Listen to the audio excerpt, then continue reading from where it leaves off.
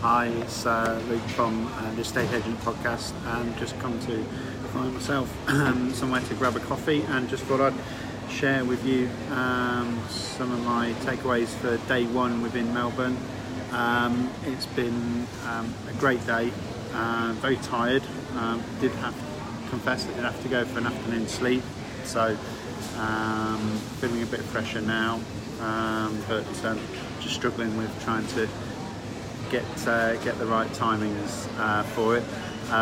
So I had the privilege in going along to Hodges in Sandringham, or Sandringham as they like to pronounce it here, and spent for the 8:30 sales meeting. So this involved everyone within the business, also included property management. They do this once a week, where they did a complete review of what was happening with their stock that is available. So they go through everything that is happening on a screen, scrolling through. So the agent that is responsible for that property talks about what's gone on, the activity levels, what happened at the weekend in terms of the open homes. Hello, Tanya Davis, hope you're well. So in terms of how they tend to structure things, the majority of the properties do go to auction, and the majority of them do have structured open homes as well. So when they reviewed the properties, they went through the interest levels, what's happening with marketing. Everyone knew exactly what was going on. They were able to share their thoughts on things. There was good, hello to Andy, I hope you're doing well, co-host of the Estate Agents Podcast. So everyone was very supportive of each other, and that was the one thing I found. Probably what I wasn't expecting. I perhaps thought that there was going to be a bit more competition and rivalry, but they were very much supportive of each other, and wanting to do what's right by the customer. So that's certainly something that I found was very visual, and everyone was being able to take from that, and everyone participated. It wasn't just for, say, the office manager to stand up there preaching or talking. Everyone within the team was participating as and when they were required, and like I said, did involve property management, and there was a good kind of overlap with property management to look at cross referral of opportunities. And just in that one sales meeting, so bearing in mind they have this once a week, there was probably at least half a dozen or so opportunities that property management identified where they can pick up and then go and look at following that up. So something worthwhile looking at your own businesses. If you are having separate meetings for sales and lettings, are you involving property management on a regular basis to keep that communication going between the two? The two aren't separate, they do work well together. Then they did a car run. So the car run was where all the sales agents went out to the new listings, went round. That was quite a surreal thing. It was literally going from place to place to place within about the space of half an hour, going around occupied homes as well as empty properties. Some gorgeous properties. One that included being dressed, that was going to be around kind of $2 million roughly. Lovely property. So that was so that all the sales agents could get a decent understanding of what that property had to offer. So again, are you doing that back at home, so that every sales agent, not just maybe the property manager, is getting the experience of that property and what it has to offer, so they can promote it to their buyers and also help get that best price for the vendor. So that was certainly something well worth picking up on. So overall, they did review 42 properties, so that took in the region around 20 minutes. So that was quite quick and concise, and everyone knew their place. And some of the things again picked up were the daily structure. So having spent the time with Kylie and her assistant Phoebe this morning, Phoebe has a very strict daily structure of what she has to do, which she's gladly shared her agenda with me. So she has, as to coin a phrase from Tom Panos, she has a day by design, not a day by accident. And from what I've seen, and having seen how NGU and Edward and everyone over there has a Shannon, certainly Phoebe is Kylie's Shannon equivalent. So she seems a very excellent personal assistant there. So she is responsible for getting 2 letterbox drops out, or street drops, twice a week. So that is in there, structured, like Stephen says, what gets scheduled gets done. So so we have the benefit of looking at what the kind of letterbox drops are. So they could be just listed, just solds, but what they do, and this is something we don't do, is then keep a record of what streets you have dropped. So they, in their area, have listed in an Excel spreadsheet, it's printed off, all the streets, and then they have the date that they dropped them, and who dropped it, so that they know when that street was last dropped. So how often are you dropping direct mail to your local streets, and do you know where all your local streets are?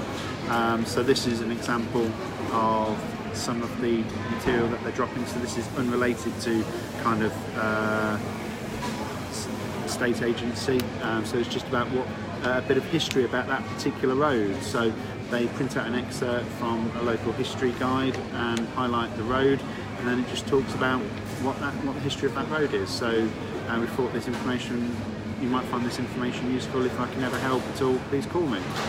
So that I thought was a nice touch with what's going on. Something we looked at was video. Obviously, video we're all trying to endorse and get involved in back at home. And Kylie stars in her own videos. I'm going to pop the link in now onto the comments box as to one of the examples of video, which I thought was particularly exceptional. Now I do get someone outside to film this, but Kylie stars in it for 2.5 minute video. I thought it was very good, very captivating. So again, lots of lessons to learn there with the style of video and the editing technique for those that are doing your own editing or getting people to edit, so you can give people maybe a template as to how you want it to be edited to, and also give you an idea of the kind of shots to get. So that was another example. Community agent, they are very much a community agent. They were discussing in their sales meeting their next community event. I'm not going to spoil anything and let their competition get wind of that, but they were very much, what's the next event on, what we're going to be holding, how can we get people involved. I think in the past they've kind of like done book clubs. They did the Easter egg hunt, so when the meeting finished we could get a bit more information on this. So at Easter they got a lot of the local businesses together, went out and purchased a shed load of Easter eggs, cordoned off a section of the local park, did an Easter egg hunt for the kids, had like what they call a sausage sizzle, so maybe something like a hog roast, coffee machine there, ice cream machine. They did get sponsorship from domain and realestate.com.au to help with that, but it was very successful, and they were talking about the benefit to the business off the back of that, where they were getting instructions, buyer interest, vendor interest, because of the events and the networking that they did at that Easter egg hunt. So obviously it's good that you're doing it in the community, and it's also great that when you do get a business benefit off the back of it, but do it for the right intentions and do it for the community first, and the side product is that you are then going to get maybe a business benefit from it. The Hodges website, so that is something that is well worth having a look at for anyone that's unsure about their own website and how things should look. Certainly looks on first impressions a very good website, so well worth having a look at if you are looking to change your website or make improvements. I'm sure there'll be a few little tweaks that you can take from their design. So some of the bits that I've been fortunate to be given. One is their market appraisal report. So this is what they do once they've been out to the property and they want to confirm their proposal or their pricing. So I've been given a copy of that. So I've got a copy of that electronically. Some of the prospecting material.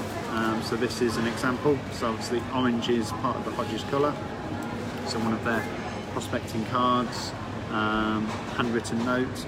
So this would be an example of one of their letterbox drops for when they're about to list a property or just sold a property, inviting the owner to come and have, or the owners along the street to come along and have a look.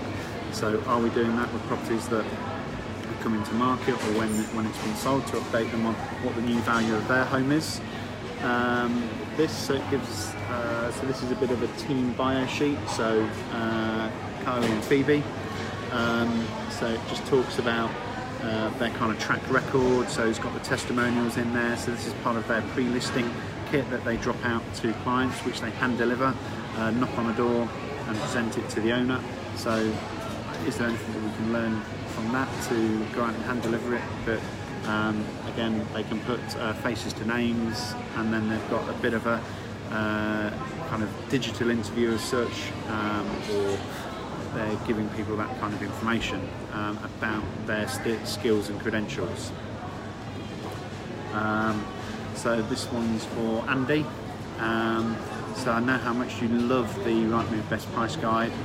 So this is their equivalent, but in a lot more detail. So the comparative market analysis that they put together, a lot more detailed, a lot more structured, and very much more thorough.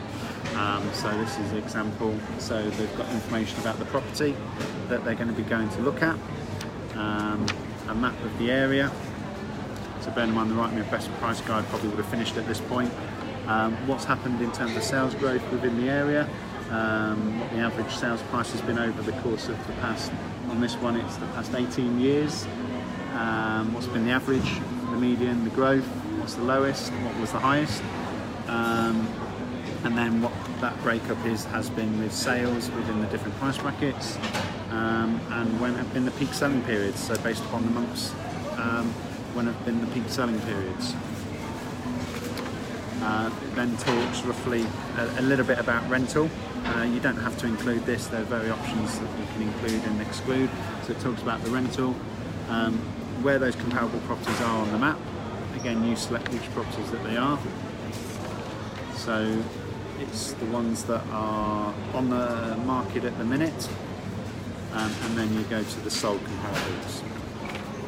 So, and then that is then used when you're with the vendor to help come to a price as to where you feel the value of that home sits. So well worth having a look at, and certainly lots that we can take from it. So with the card here, so this is part of their pre-listing kit. We've then got the covering letter.